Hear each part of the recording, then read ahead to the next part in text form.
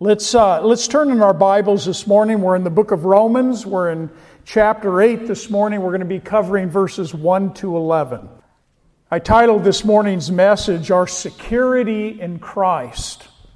And this is our 18th study in the book of Romans. It's taken us 18 studies to get to chapter 8 this morning. I love that. I mean, we could have doubled that because there is so much in the book of Romans, so much that could be said. But the first major section that we dealt with in chapters 1 all the way to chapter 3, verse 20, it had to do with our sin, our unrighteousness, our guilt, and really the wrath of God that was upon us before we knew Christ. Paul made a declaration that the whole world stands guilty before God. The next section in Romans had to do with justification. Justification by faith apart from works. And we looked at that in chapter 3, verse 21, all the way to chapter 5, verse 21. A very important doctrine of our faith. How a person is made right in the eyes of God, how a person has God's righteousness given to your account. That's justification by faith. The third section was sanctification, and we started that in chapter 6, verse 1. And it really is going to continue all the way to the end of chapter 8. It's our sanctification, where God not only set us apart for His use the day you accepted Him as Lord and Savior, but He continues that sanctification process in your life by His Holy Spirit. God is not going to be done with you and I until you're in your glorified body standing in His presence. You're a work in progress. I'm a work in progress. In chapter 6, we learned about our freedom from sin. In chapter 7, we learned about our freedom from the law. In chapter 8, we're going to learn about our freedom from death. Paul had made it very clear that the law could never justify you. The law could never sanctify you either. Couldn't justify you, could not sanctify you, and the law cannot give you life. Paul wrote in Galatians 3:21, he says, is the law then against the promises of God? He's asking a question. Paul's response to that question is certainly not, or God forbid. For if there had been a law given which could have given eternal life, truly righteousness would have been by the law. In other words, the law was insufficient to do what it needed to do to get you into right standing with God. Our key verse in Romans is in chapter 1, verse 17. For in it, speaking about the gospel, the righteousness of God is revealed from faith to faith, as it is written, the just or the justified shall live by faith. That's the means by which God chose to bring you into a relationship with Him. Faith. Last week we finished chapter 7. And chapter 7, really the end of it is really a response to chapter 6, verse 14. Look at your Bibles. For sin shall not have dominion over you, for you are not under the law, but under grace. Remember, we talked about that struggle at times that even Christians have, trying to find the balance between the law and grace. And that's why we have churches that we might call legalistic. And then we have churches over here that are just letting anything happen. Where is the balance between law and grace? And we as Christians need to find that balance. But one thing I can say about grace is you'll never exhaust it. You'll never come to a place where you'll just, it's like, man, I completely understand it. I've got a grip on it. No, it's going to be an ever-learning thing for you and I to understand the grace of God in truth. Our text last week, I titled it, Living Under the Law or Living Under Grace. And I wonder how many of you assessed that last week. Maybe how many of you thought of that during this week. Am I really kind of bound up to a bunch of legalistic tendencies in my walk with Christ? Am I trying to please Him by my efforts and what I can do for Him? Or am I simply walking and growing in the grace and the knowledge of Jesus Christ? It's important that you understand His grace in a greater way each and every day. We finish chapter 7 with some words that I think all of us can relate to. Look at your Bibles at chapter 7, verse 24. Look how it reads. O wretched man that I am. You could say those words. I could say those words. O wretched man is me. Who will deliver me from this body of death? That's the question. Paul answers it. Look at verse 25. I thank God through Jesus Christ our Lord, so that with the mind I myself serve the law of God, but with the flesh the law of sin. It's that Christian struggle that we talked about.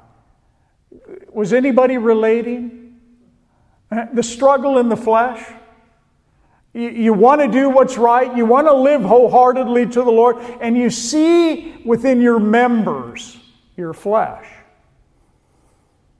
this willingness at times for your flesh just to yield to what it wants to do. That's the dilemma we're in. But it's really not a dilemma.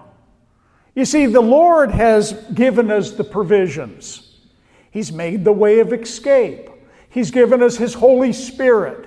And He wants us to rely upon Him in the working of His Holy Spirit, that sanctification of His Holy Spirit in our life to change us. We just simply need to yield to Him. God, I want you to have your way in me. God, I pray that you will change me from the inside out. That I would in myself be willing to allow you to change me. God wants to. He wants us to have victory.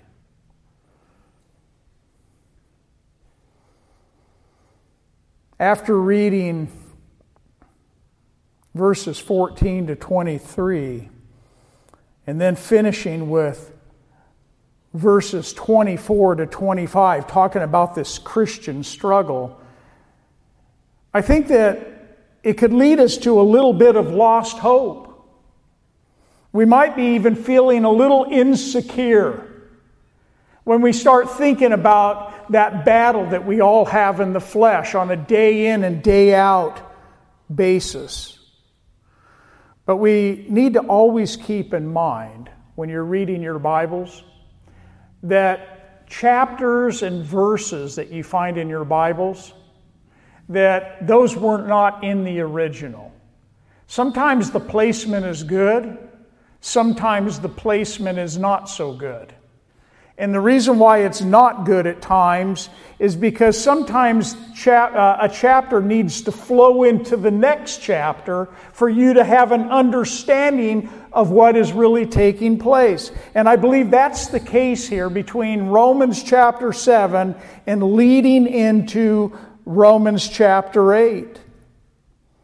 When we enter into Romans 8,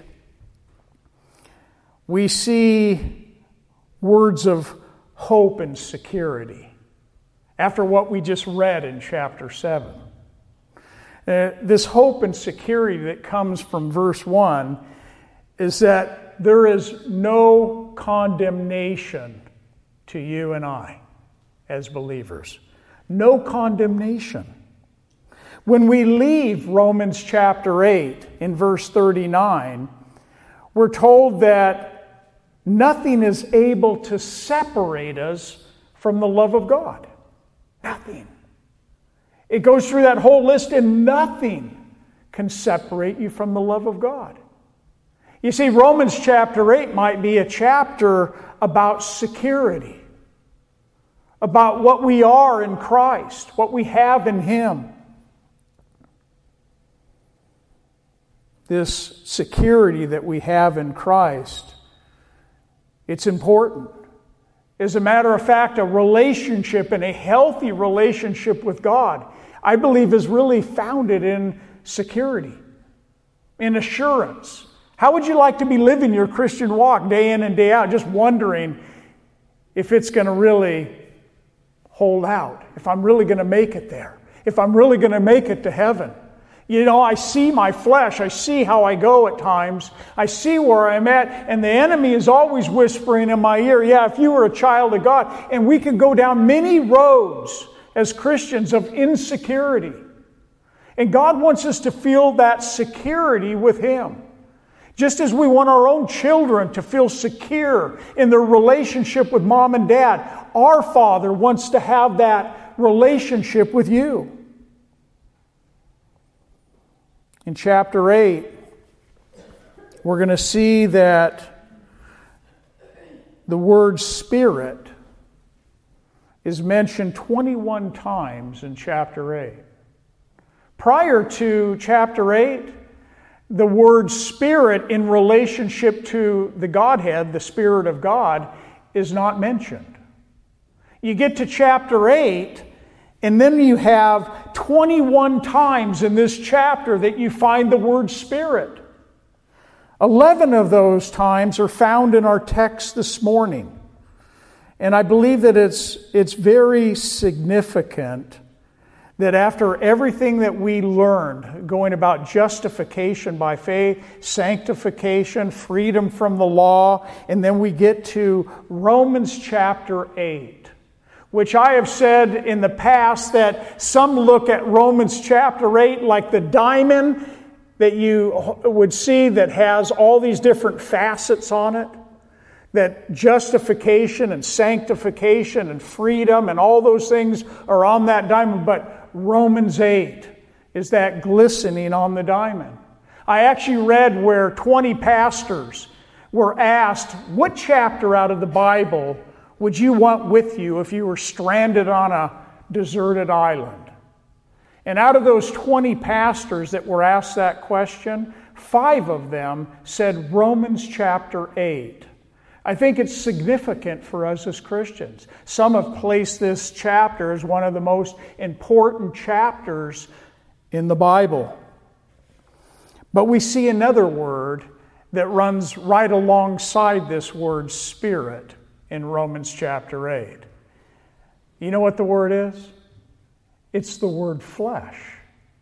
We see the Spirit of God and we see the flesh of man, both in the same chapter.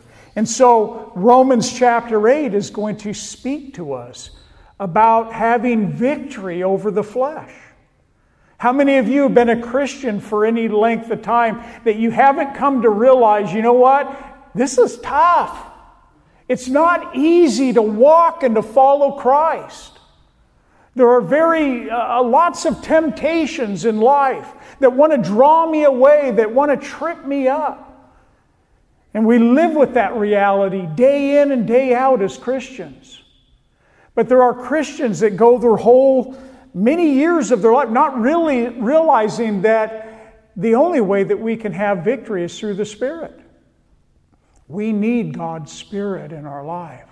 We need to experience His power and the victory that we have through His Holy Spirit in our life. Let's first read our text together. Romans chapter 8, verse 1. There is therefore now no condemnation to those who are in Christ Jesus, who do not walk according to the flesh, but according to the Spirit. For the law of the Spirit of life in Christ Jesus has made me free from the law of sin and death. For what the law could not do, in that it was weak through the flesh, God did by sending His own Son in the likeness of sinful flesh. On account of sin, He condemned sin in the flesh, that the righteous requirement of the law might be fulfilled in us who do not walk according to the flesh, but according to the Spirit. Do you keep hearing those words? The Spirit and the flesh. Look at verse 5. For those who live according to the flesh set their minds on the things of the flesh, but those who live according to the Spirit, the things of the Spirit. For to be carnally minded is death, but to be spiritually minded is life and peace. Because the carnal mind is at enmity against God, for it is not subject to the law of God, nor indeed can be. So then those who are in the flesh cannot please God. But you are not in the flesh, but in the Spirit, if indeed the Spirit of God dwells in you. Now if anyone does not have the Spirit of Christ, he is none of His. And if Christ is in you, the body is dead because of sin, but the Spirit is life because of righteousness. But if the Spirit of Him who raised Jesus from the dead dwells in you, He who raised Christ from the dead will also give life to your mortal bodies through His Spirit who dwells in you. Powerful. Victory. That's what Paul is wanting us to grab hold of in Romans chapter 8, that we can have victory through the Spirit over this flesh. This first verse, verse 1, when it says, there is therefore, whenever you see that word therefore, it's connecting us back to chapter 7.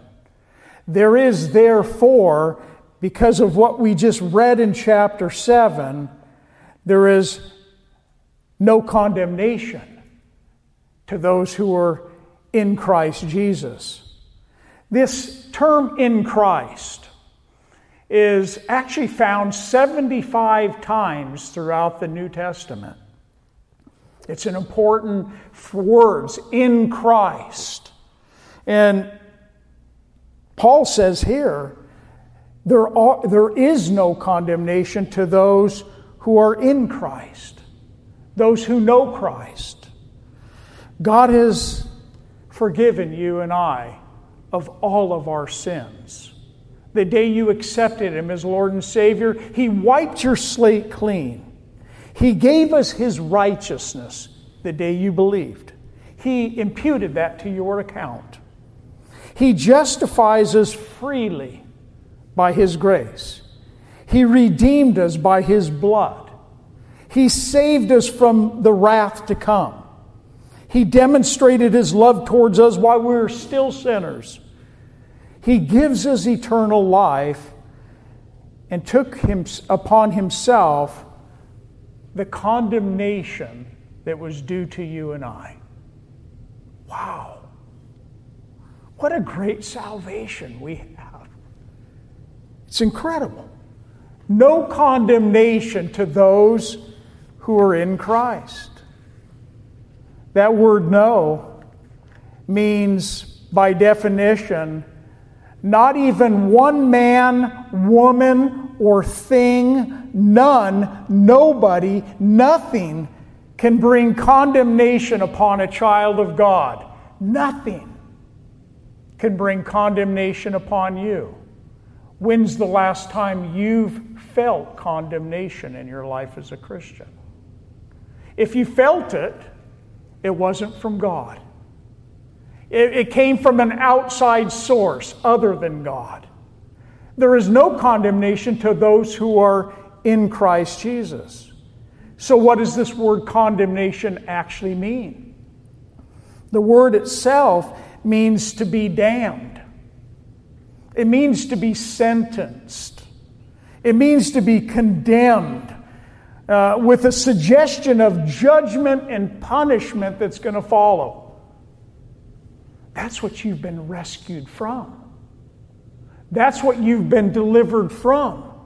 The condemnation that rests upon those who don't know Christ does not rest upon you if you're a child of God. That should cause us to go, hallelujah, you can do that. Hallelujah, praise the Lord.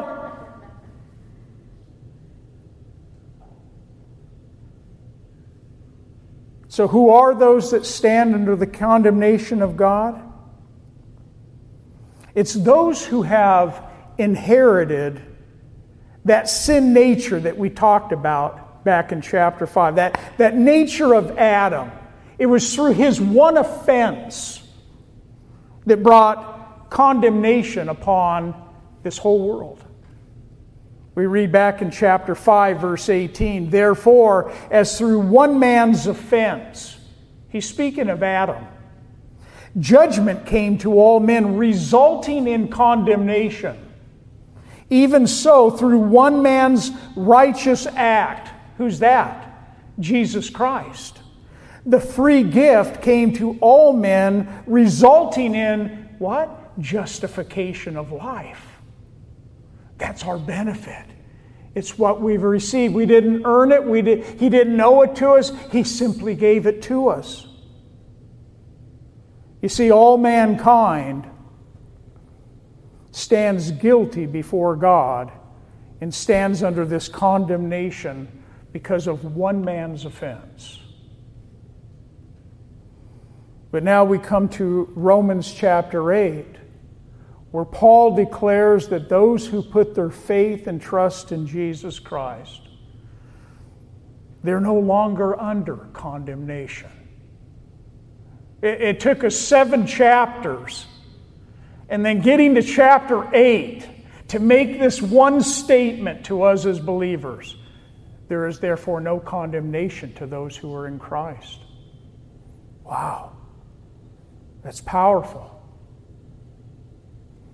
These words, in Christ Jesus, as I've shared, Paul used it some 40 times throughout the New Testament.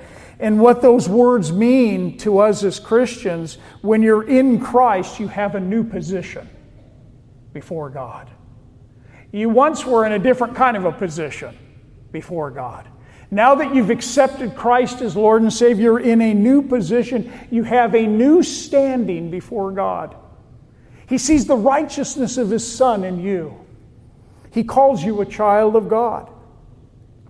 And the words actually speak of a fixed position that you're in. In other words, a position that can't be moved. And it speaks of a position and place, time and state. It's the place you stand. You see, a person is either in Christ or they're not in Christ. You're either in or you're out, we could put it that way. You're either in or you're out. You're either a child of God, or, as Paul said, you're a child of the devil. That's rough. You're either saved or you're not saved. You see, there's no middle ground when it comes to salvation. You are either in Christ or you're not. And the way that you get in Christ is you need to be born again. You need to be saved. You need to call upon the Lord to save you from your sin. You need to repent and ask Him to come into your heart. And He'll give you eternal life. And He'll make you stand in Him. Paul used these words in Romans 3:24. He says, being justified freely by His grace through the redemption that is in Christ Jesus. The redemption that is in Christ. We also see it in 1 Corinthians 1:30. But of Him you are in Christ Jesus, who of God is made unto us wisdom and righteousness and sanctification and redemption. Those that are in Christ. In Galatians 3:28, there is neither Jew nor Greek, there is neither bond nor free, there is neither male nor female, for you are all one in Christ. God's not a respecter. We're either in Christ or we're not. Galatians 6:15, for in Christ Jesus neither circumcision avails anything nor uncircumcision, but a new creature. Those that are in Christ. Ephesians 2:6, and has raised us up together and made us sit together in heavenly places, and it says this, in Christ Jesus. These words of Paul, as I've shared in coming out of chapter 7, they bring words of hope to us. They bring security, they bring confidence in our relationship. This Christian struggle that we read about at the end of chapter 7, and this freedom from the law, is something that we know in reality that it's there. But how many of you were actually walking with your head above water? You're actually walking a victorious Christian walk. You're actually walking in such a way that you don't feel like you're sinking from your sin and your failures of life. You see, that's not the path that God wants us to walk. He wants us to walk in victory as Christians. That victory has been made available to you and I. We need to know this, that your struggles with the flesh, they're not going to go away. You're going to have to live with it. In other words, until you have your new body and you're in the presence of the Lord, there's going to be that Christian struggle. But be encouraged, Christians. There's no condemnation to those who are in Christ. That's important to know. That's important truth to grab hold of. You see, your failures in this life as a Christian will not bring condemnation to you. Your sin no longer brings condemnation upon you. Did you know that? It might, and it does, bring conviction. That's a different word. We're convicted by God's Holy Spirit, but God doesn't condemn us. There's no condemnation to those that are in Christ. But we do experience conviction. That's a good thing. That's a good word. You know what conviction is? You do something wrong and you feel terrible about it. You know you've done wrong. You feel guilty. You feel, that's God's Holy Spirit and the conviction that He puts upon us. But when you stumble and you fall as a Christian, there's no condemnation that is awaiting you. When you're weak in your flesh, condemnation is not following after you. You know, it's not on your heels, and here comes condemnation. The enemy wants to whisper it in your ear daily. But we need to stand upon the Word of God. You see, the life of a Christian is one to have victory over sin. He's given us the tools, the armor, everything we need. But there is no condemnation to those who are in Christ. Paul finishes in 8:1 with, who do not walk according to the flesh, but according to the Spirit. Depending on what translation you have in hand. The King James has those words and other translations do not. Some believe verse 4 has been put in by those that transcribed it and put it up into verse 1. But this is what I think it's not saying. I don't think it's a condition upon those of us as Christians as to whether or not condemnation is upon you or not. He already simply stated it. There is no condemnation to those who are in Christ Jesus. So when you read that last part, who do not walk according to the flesh, but according to the Spirit, like it's a condition. And if you're walking according to the Spirit and not according to your flesh, and if you do walk according to your flesh, then maybe you do have condemnation. That's not what it's saying. Paul says in Galatians 1:16, I say then, walk in the Spirit, and you will not fulfill the lust of the flesh. That's a scripture that as Christians we need to grab hold of. Walk in the Spirit, Christians, and you will not walk in the flesh. That's a victory shout. As Christians, that's what we'd say, God, that's a promise from you. The question is, what does it mean to walk in the Spirit? How do I do it then? What do I need to do then so that I could have this victory over this particular sin that I'm wrestling with? Or these sins that I've been wrestling with for all these years? God, I want to have victory. Give me victory. Walk in the Spirit, and you will not fulfill the lust of the flesh. Walking in the Spirit means that we are hearing God's Spirit and we're being obedient to His Spirit. You ever hear God just speaking something? Don't go that way. Don't do that. Don't say that. And then all of a sudden you just retract and you go, okay, all right. Victory. Walking in the Spirit requires a conscious choice on your part. You get up every day.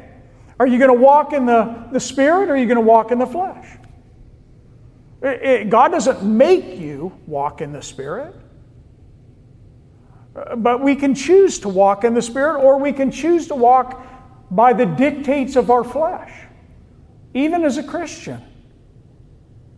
And so walk in the Spirit and you will not fulfill the lust of the flesh. Walking in the Spirit is opposite to walking in the flesh.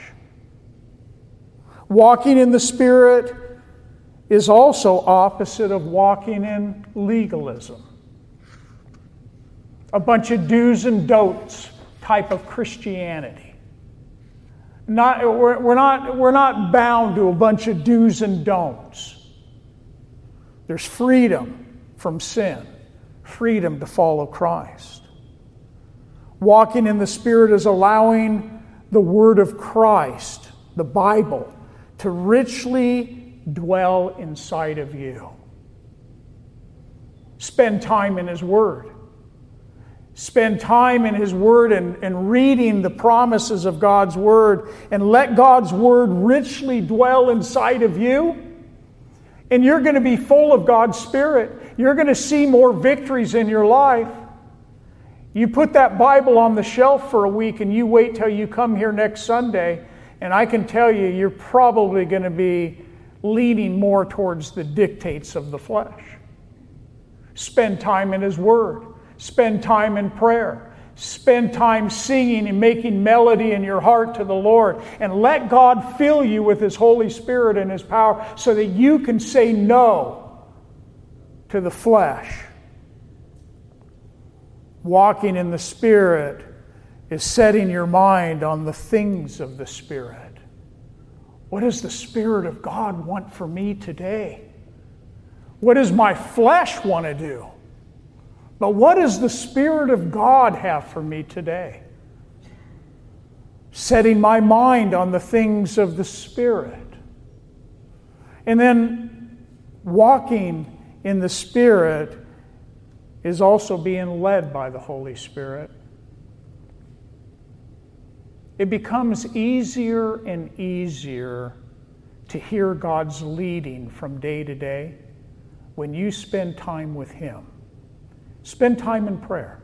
Spend time in His Word.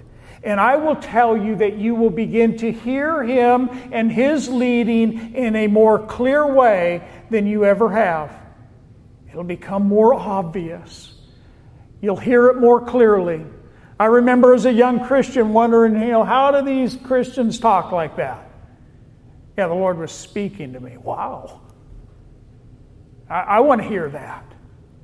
And you know what? I realized that after I started applying myself to draw near to the Lord, to want to know Him more, it became easier and easier for me to hear His voice and His leading in my life. How much you put into your relationship with Jesus Christ has everything to do with how you're going to be led of Him. Look at verse 2. We're not going to finish. We're not even going to get out of 2 today. So don't get nervous. We're going to continue this next week. Paul is speaking to us as Christians, but he's also looking back to chapter 6 and 7 as he's making these statements. He says in verse 2, "For the law of the Spirit of life in Christ Jesus," there's those words again, in Christ Jesus, "has made me free from the law of sin and death." Paul says in this verse that there are 2 laws that are working. The law of the Spirit of life and the law of sin and death. Now, the law of the Spirit of life in Christ Jesus, it brings victory to you and I. The law of sin and death, it brings defeat to us even as Christians.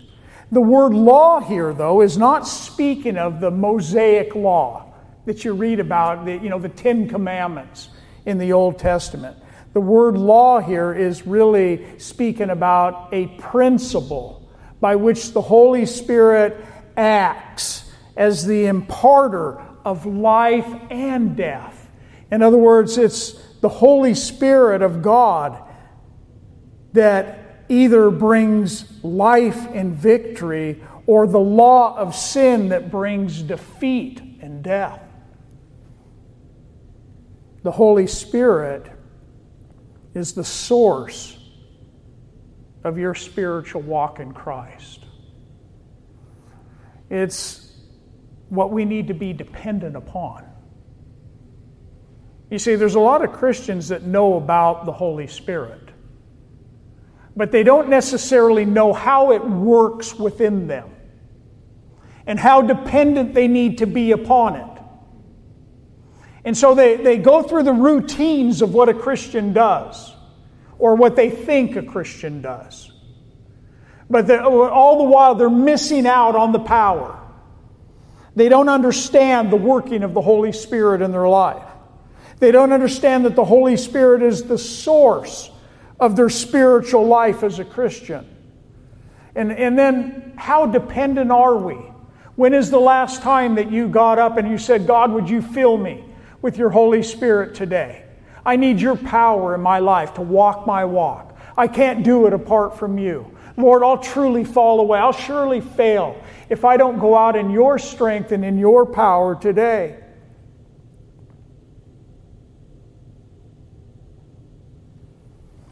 You see, sin that is always at our front door as Christians, it's going to be overcome by the Spirit of life. Legalism and pleasing God by your efforts is done away with by the Spirit of life. The Spirit of life, it frees us from bondage. The bondage of sin, the bondage of legalism. It's the Spirit of life that does that. The Spirit of life saves us from the law of sin and death. That's the Spirit of life that has made me free. I like that word, free. I like freedom. And then there's the law or the principle of sin that brings forth death.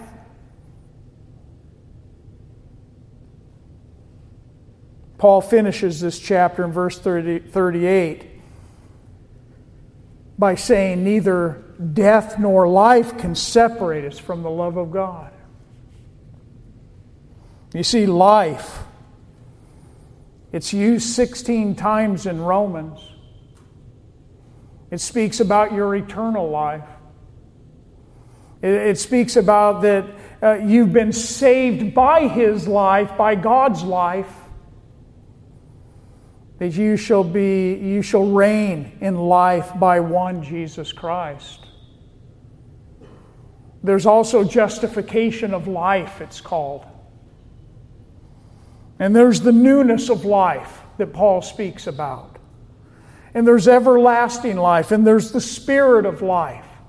You see, that is what we have been given, life. He's made us free. He's given us the Spirit of life as a believer. Death is found 22 times in Romans. Those without Christ, the Bible says, are deserving of what? Death. We were reconciled through the death of His Son, Jesus Christ. Death came through sin. The wages of sin is death. Who will deliver me from this body of death?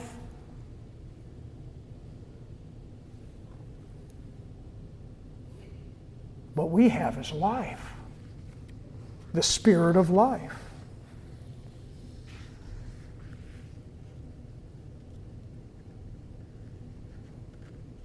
Let's read verse 3 and verse 4, and we'll end on that.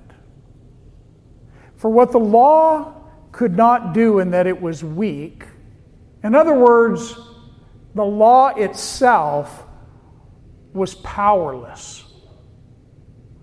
It was powerless because through the flesh, we can't walk this walk. We can't keep a bunch of rules and that it would satisfy God.